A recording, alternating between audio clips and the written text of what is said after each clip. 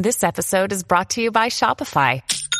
Forget the frustration of picking commerce platforms when you switch your business to Shopify, the global commerce platform that supercharges your selling wherever you sell. With Shopify, you'll harness the same intuitive features, trusted apps, and powerful analytics used by the world's leading brands. Sign up today for your $1 per month trial period at shopify.com/tech, all lowercase. That's shopify.com/tech.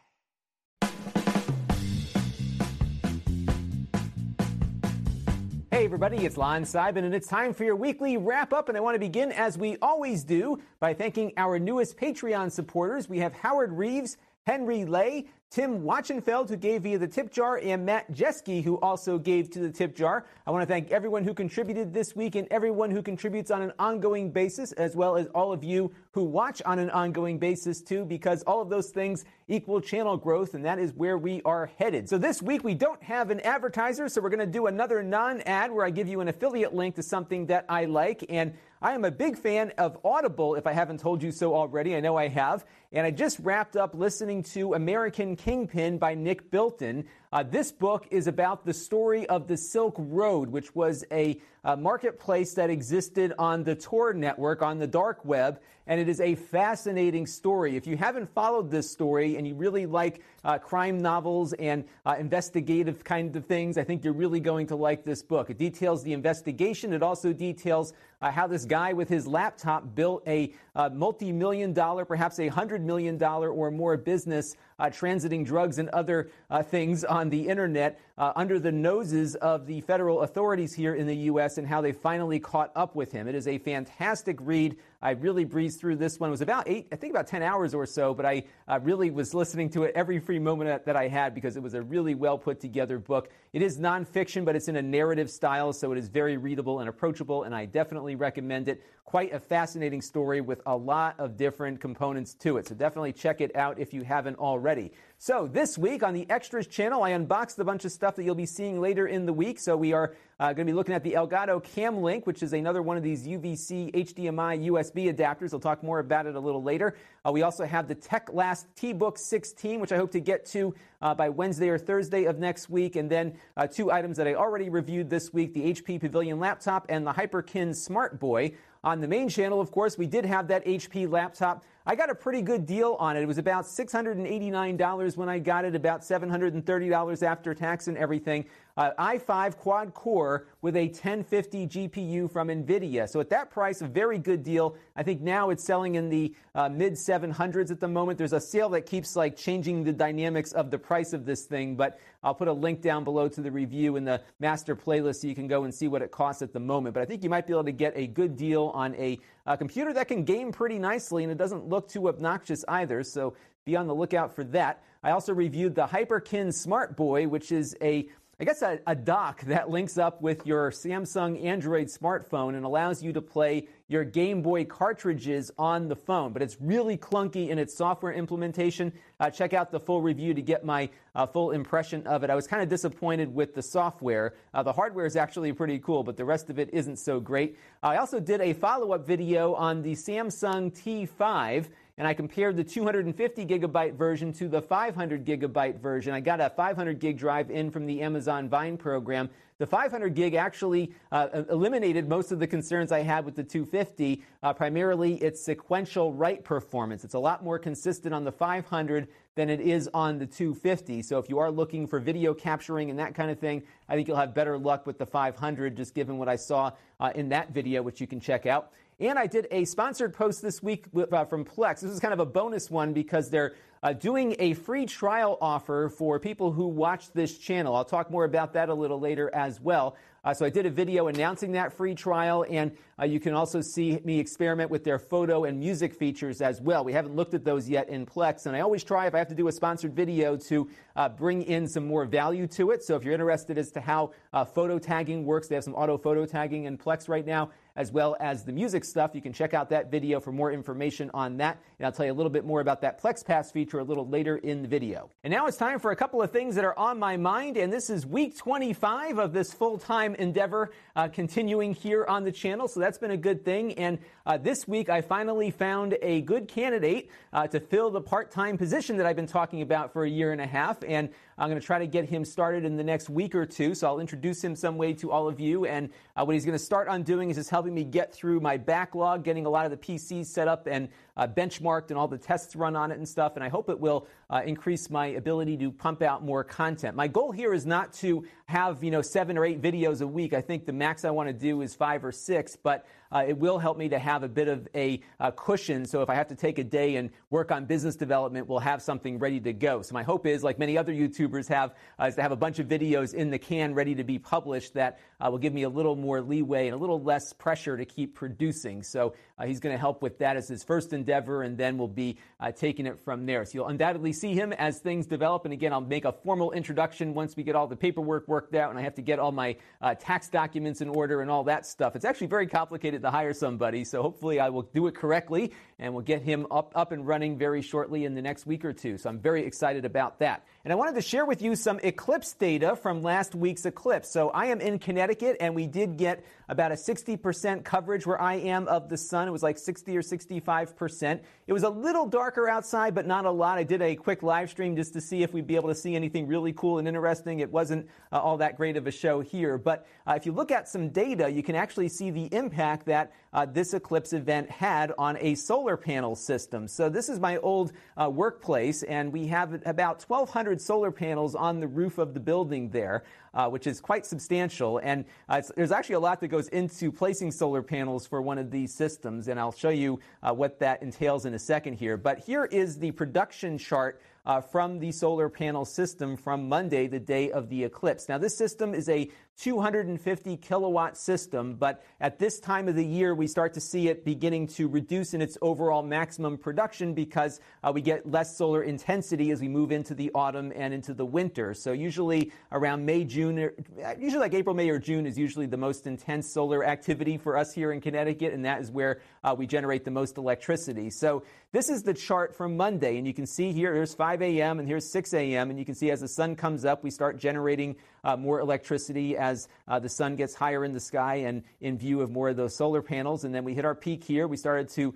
level off as the afternoon proceeded. But then look at this huge drop here at the 2 p.m. hour. Now, the eclipse was, of course, beginning around 2 o'clock or so here, and the peak was 2:45, and then it took another hour or two for the sun to come back to its full extent. And you can see here what a huge drop we had. Now, this building typically uses about 90 kilowatts of electricity just in its normal demand. So typically, during a nice sunny day like we had on Eclipse Day, the sun is powering the building, and there is additional electricity being pushed back out onto the grid, except in the case of when you have a solar eclipse. And our production dipped down to 60 kilowatts there, which means that we were actually pulling from the grid at a time we normally would not have, given the fact that the sun was being blocked and we were not generating as much electricity. But once the moon cleared the way there, you can see it jump back a little bit and then, of course, followed its usual pattern. Here is what it typically looks like on a nice sunny day. You get a good bell curve here where the solar generation here goes right up to the peak time here and then just kind of drops down as the sun begins to set. And here's another example here. Sometimes you get some clouds and other things that interfere with it. So we did have a little bit of a cloudy, overcast day on Eclipse Day. So the maximum generation here was a little lower than it was the other 2 days, but we did not have a bell curve here. We had a huge drop off and then a return to the sunlight, and then, of course, it followed its regular pattern there. So kind of cool to look at a solar eclipse event with data from an actual solar panel system, and I thought you all might find that of interest. Now, if you're curious about how the system works, one of the things I never got around to was taking you up on the roof here before I left to show you. So I think I'll just show you some pictures that I had. So this is the system. Again, about 1,200 panels or so up on the the roof. And there's a lot of engineering that goes into this because you really can't put a lot of roof penetrations in to keep these things locked down. So when they were building the system, what they did is they ballasted the trays that the solar panels sit on with cinder blocks, and you strap everything together and it really holds itself together quite well. So we have very minimal roof penetrations on this system, yet I believe it's rated to survive like a Category 3 hurricane or something. And we usually don't get those strong of a hurricanes here in Connecticut. I think the strongest one I can remember was like a Category 1 or 2. But it will definitely withstand a pretty decent storm, and I think it did withstand the 2 hurricane or tropical storm events that we had since it was installed. So it's been pretty stable up on the roof there. So you can see the construction process. The panels work by taking strings of, I believe, 13 panels together, and they run those wires into these boxes here. These are called combiner boxes, where all of those strings are basically aggregated together and pushed out over a larger wire. We have 6 of these boxes all over the roof. You could probably see them in the overhead shot here. So we've got, maybe it's a little bit harder to see here. We got one over there. There's a couple along this string here, and there's one up here on the higher portion of the roof. So 6 total. Those take all of the generated electricity and send it down through the only roof penetrations we have on this system. 6 penetrations here to allow that conduit to pass down to the inverter, which sits here in the warehouse. And this takes in all of those generated electrons and converts the DC from those panels to AC for the building to use. And what happens is the building will draw from the inverter first before it pulls power from the grid. And typically, because we are generating so much during the day, we're pushing power back out while we're still using some of it from those solar panels too. So this is a very efficient system for that building, and I think it saves a good amount of money. In fact, I think it generates all of the electricity in the building from a net metering perspective about 7 or 8 months out of the year, which is pretty substantial. This is not a factory. It's mostly a distribution center warehouse, so there's not a lot of machinery working, but even with the forklifts charging at night, we're still using very little grid power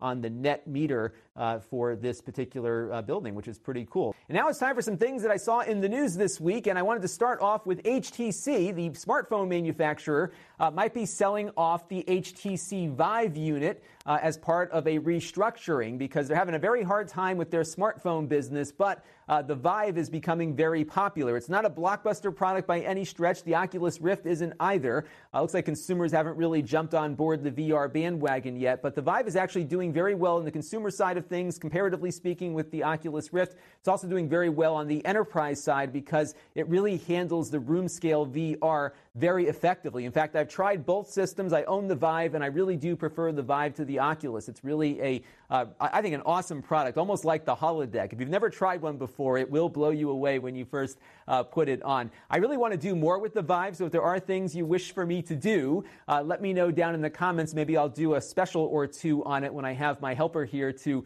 help record the video we would make from it. It's often hard to see what's going on when you have the Vive helmet on, so if I can give the camera to our part-time person, that might be a great way to do more with the VR system than I have so far. But I haven't seen a lot of interest just overall in my Vive videos, which I'll put down in the master playlist. So I am eager to hear from you what you might like to see me do with it, and we can explore some aspects of that VR system in a future video. And there was a big outcome to a very big lawsuit involving 2 YouTubers this week. So Matt Haas was the plaintiff, pictured above. He was suing H3 Productions, pictured below. And you can see the defendants here were successful in a very long-running lawsuit as to whether or not H3 violated the copyright of Matt Haas when they lampooned him in one of their videos. And their typical formula is they grab another creator's content. They don't upload the whole thing all over again, but they pull out portions of it and provide commentary and satire over it. And it's a very popular channel that a lot of people I know watch quite a bit. And what happened here is Matt Haas just didn't have a sense of humor about it and sued them for defamation as well as some copyright issues. And the arguments that a lot of people raised at the time was that H3 was within their right to do that because it represented what we call in the United States a fair use. So in the U.S., we like our criticism and commentary, and that allows you under the law to go out and grab somebody else's content and take a portion of it and make a comment of it. You're supposed to take just what you need to provide the commentary that you're trying to do to enhance the original work. And in this case, I believe that they were correctly making use of that legal right. However, just because you have the right to do something in the United States doesn't mean you can't get sued for exercising that right, which is what happened here. And in many cases, especially cases of copyright law, a very expensive lawsuit is usually the result. So H3H3, I think, raised well over $100,000 for a legal defense fund to help them litigate this case. Who knows what Matt Haas spent? He probably spent just as much, or maybe his lawyers did on contingency trying to push this case. And it's an example of a kind of a new era that we're in, because there really hasn't been a lot of legal precedent about fair use on a social media platform like YouTube, because we have a lot more time to make videos. We don't have to limit ourselves to only 30 minutes or so. So you can certainly take a lot of original work and comment on it over a long period of time. And I think this will provide a pretty decent threshold for future lawsuits. And I don't think it's going to end lawsuits. I don't think this protects YouTube in any way, because really these cases, especially when they get to a point when you have a DMCA takedown that is contested by the person receiving that takedown, the only outcome is for it to go to court. And I think every case that happens in the future will be looking back at this one as an example. In fact, I think we may see more lawsuits now coming out between creators, or perhaps brands and creators, because this kind of sets the threshold for what, at the moment, fair use is on YouTube. And for things that fall below that threshold, you might see more lawsuits springing up. And here's a great example of one that just happened this week. I have no doubt in my mind that this lawsuit is happening because of the outcome we just saw with the H3H3 case here. So this guy, Sargon of Akkad, is being sued by another creator named Akilah Hughes.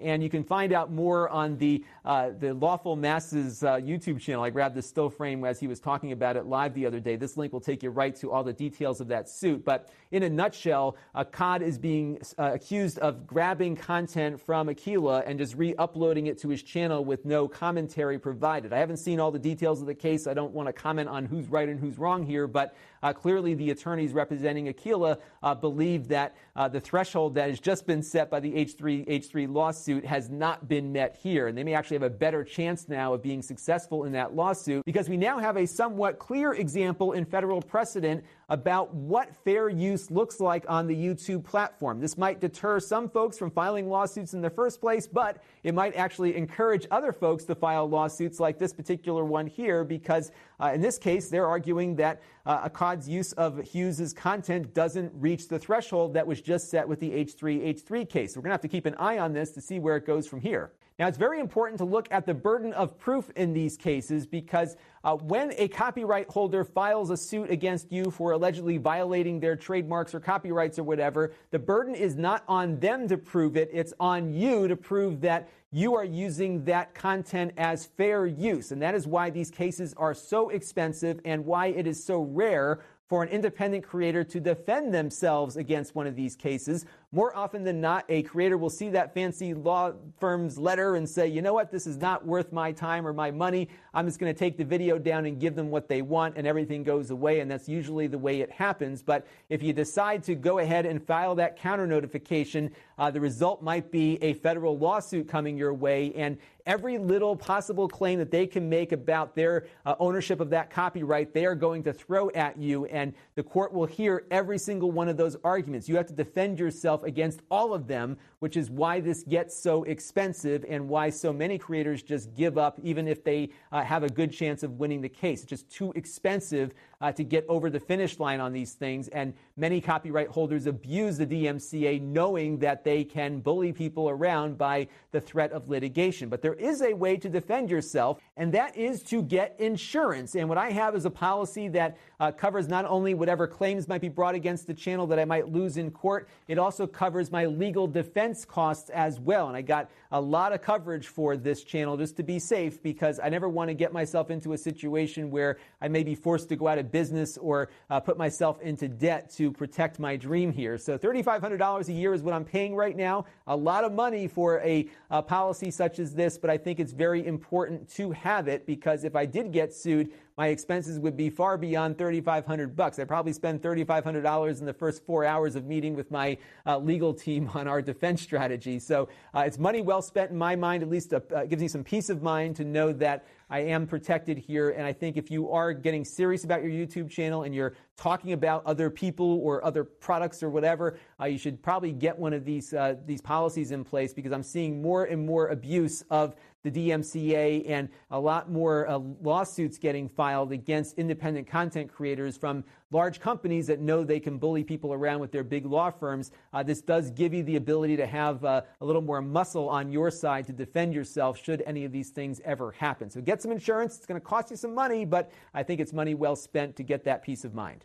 And now it's time for some Q&A from you, the viewers. And I got this great question in here from Greg Ernst, who is curious about my time management and wondering if I ever get to a point when enough is enough with a product and just kind of move on so I can get more videos done. And it really depends on the week. If I'm ahead on production, then I'll spend some time with some things that I know are going to take me a while to explore. And a great example of that is something I've got sitting on the floor over there, the Blackmagic ATEM switcher that I got in to use as a spare in case my TriCaster ever goes down. This is the brand new video switcher from Blackmagic. I haven't taken it out of the box to start playing with it yet because I know it's going to take a long time to experiment with it and then do a video of it, because there are so many features, there's so many different things to talk about. I need a lot of time to prep that video and to shoot that video. Another great example is the wireless video switcher that we looked at recently from Sling. That one took a lot of time to prepare. I need to have that block of time out to be able to do that. Sometimes I'll start with something that I think will be pretty cut and dry, and then it kind of goes down the rabbit hole, which is what's happening with Parsec right now. So Parsec is a game streaming device, app. I've talked about it now a couple of times here on the wrap-up. I've been planning to review it, but I can't get the latency on my end to be what they're seeing on their end, on a local area network. So they're just getting much better latency scores than I'm seeing with my own equipment here. And I really want to get to the bottom of it before I do the review. So I spent a lot of time with it when I had time about 2 weeks ago, and I've run out of time to really keep looking at it and trying to tweak more things there. So I'm trying to schedule a time with their engineer to make sure it's not something I'm doing on my end that's causing this latency, or if perhaps I found something that they need to stamp out as a bug. So I really want to make sure I'm speaking correctly and factually when I finally do the review, but I kind of just put it on the shelf for a while until I have some time to work with their engineer, because I'm just done tweaking it and I need to keep producing content. What's funny is that I could put 12 hours into something here on the channel that gets a good amount of viewership, but I could do something really quick that results in a ton of viewership. So the length of time that something takes to produce doesn't always equal out to the viewership that video receives. And that's sometimes it gets me, because I'm like, I spent a lot of time on that video. Too bad people don't like it as much as the one I took maybe 10 minutes to make. But that's the nature of the business here and the nature of the algorithm sometimes that puts these videos in front of people. So so I do and often throw my hands up sometimes, and some things just never get on the channel. One of the things that really aggravates me is that when a company has a product that isn't fully baked yet they release it. The Smart Boy from Hyperkin is a great example of that. It really is half a product, and it shouldn't have been released in its current state given how it works. And it's something that really frustrates me when companies do that. That actually motivates me to come out and actually tell you how awful it is, so that I can maybe save some people some money and hopefully teach brands a lesson that they need to produce finished products and not treat us like beta testers as a result. But every situation is a little different, and sometimes I just put things on the shelf for a while and come back to them later. And Jonathan wrote in with a question about Packard Bell. Now, Packard Bell here in the United States was a prolific computer brand. In fact, when I was going to college in the mid-90s, I, of course, had my own home-built PC, but just about everybody else who had a Windows PC was probably running with a Packard Bell branded computer, because they were in all the major retailers. They had quite a presence out there. I'm sure many of you probably owned a Packard Bell computer also. And it looks like that brand is making a comeback here in the United States, at least.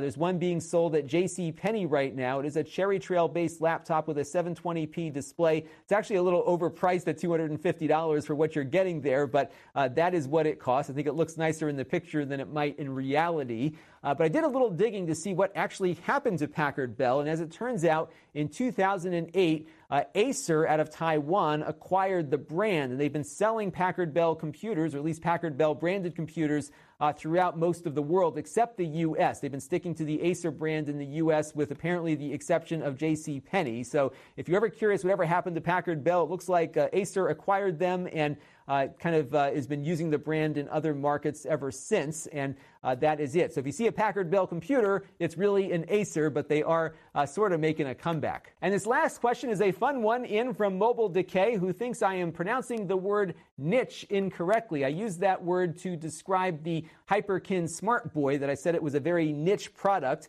and he thinks that the right pronunciation now should be niche. And he did some of his own research in there, and he was actually once saying the word the way I did, but has changed the way he has said it. But I did some more research of my own, and I went over to the Grammar Girl, who's often the definitive source for this kind of stuff, and she recommends that you stick with niche. And I put a link down below to a very extensive article about how to pronounce this word. The reality is, I think you can probably be correct if you say niche or niche. Either one is good. I'm sticking to niche, and that is what I'm going to do here because the Grammar Girl said I could. And now it's time for a Q&A for you. And I'm curious if there are any new Chromebooks out there that I should be taking a look at. I haven't had a Chromebook on the channel in quite some time, and I feel like I'm missing something. So please let me know if there are some affordable Chromebooks out there that I should be taking a look at down below in the comment stream, especially new ones that have just come out recently, especially for back to school season. Our channel of the week this week is actually a podcast. I don't think I've done this one recently or before, so hopefully I'm not repeating one here, but it's the Carson Podcast, and it's hosted by a guy named Mark Malkoff. And what he does is he goes out and interviews celebrities who appeared on the Johnny Carson show at some point in their careers. Really great stories from some very well-known comedians and actors and actresses and musicians. Great stuff. He does a really nice job of getting really well prepared for these interviews. So he's often telling the guests things that they've completely forgotten about because he's done such extensive research before he goes into it. Mark's a neat guy. I met him a couple of times. He once lived in an IKEA for a month, and I think also did a month on a jetliner, just living on the jet going from city to city with Delta Airlines. He had worked out some really cool social media marketing deals with a few companies to do these crazy stunts. He even did one thing where he tried to ride his bike to every single Starbucks in Manhattan in a 24-hour period, and I think he actually did it.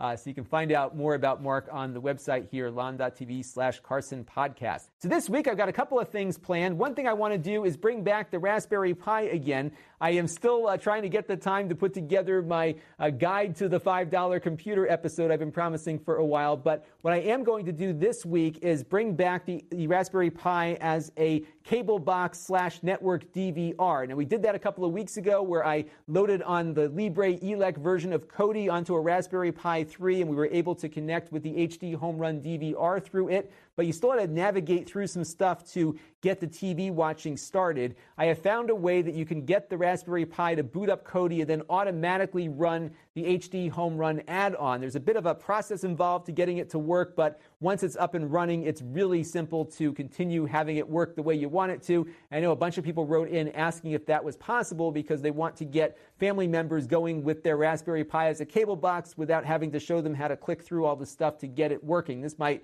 solve the problem for some folks, so stay tuned for that. I'm also going to be taking a look at the Cam Link from Elgato. This is another UVC-compatible HDMI to USB device. These things are suddenly coming out of the woodwork. We looked at one from AverMedia about 2 weeks ago. This one's a lot less expensive, though, at about $129, but it's not as good as the Aver is, and I'll show you exactly some of the issues I ran into with it. And if you want to help the channel, you can. You can go to lon.tv/Patreon and make a monthly contribution to the channel. We also have tip jar stuff set up at lon.tv/tipjar for a one-time contribution. We have our PayPal link for international viewers at lon.tv. And, of course, we've got the Plex thing going on right now, including that 90-day free trial. So if you go to lon.tv/PlexPass, you can get the full PlexPass functionality, DVR, and everything else for free for 90 days. It's a good deal, and it's ending soon, so you may want to take advantage of that. And, of course, we still have the commission structure set up with them. So if you sign up for a free Plex account at lon.tv/Plex, we'll get a small commission. We'll also get a commission if you gift a Plex Pass to somebody else at lon.tv/PlexGift. Now, this, of course, is not my only channel. We've got other channels set up, too. We have the Extras channel, where I do unboxings and supplementary content. The podcast is at lon.tv/podcast for audio versions of this show and many other things that I do on the channel. The Snippets channel is at lon.tv/snippets. It's a search-friendly place where I break up other videos into smaller, digestible, searchable chunks. And of course, we've got the live streams that I do at lon.tv/livestreams. That's the archive link for that. I do ask that you click on the notification icon if you like what I'm doing, so that you'll always get a notification whenever I upload a video. I do upload many of them, and this will tell you every time I do it. And of course, we have ways to engage with the channel. lon.tv/email for my email list, lon.tv/Facebook for the Facebook page, and then the store where I resell the things that I bought and reviewed here on the channel. I just put up a bunch of stuff that already sold very quickly, and that is because people have signed up for my store alert email.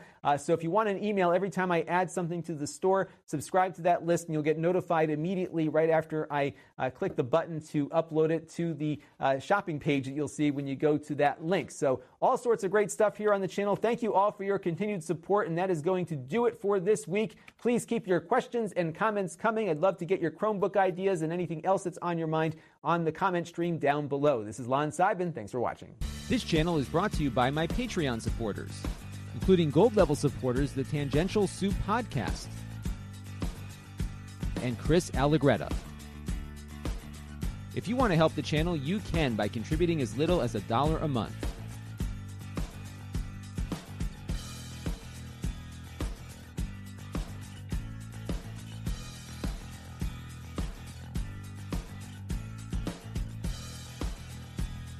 Head over to lon.tv/Patreon to learn more.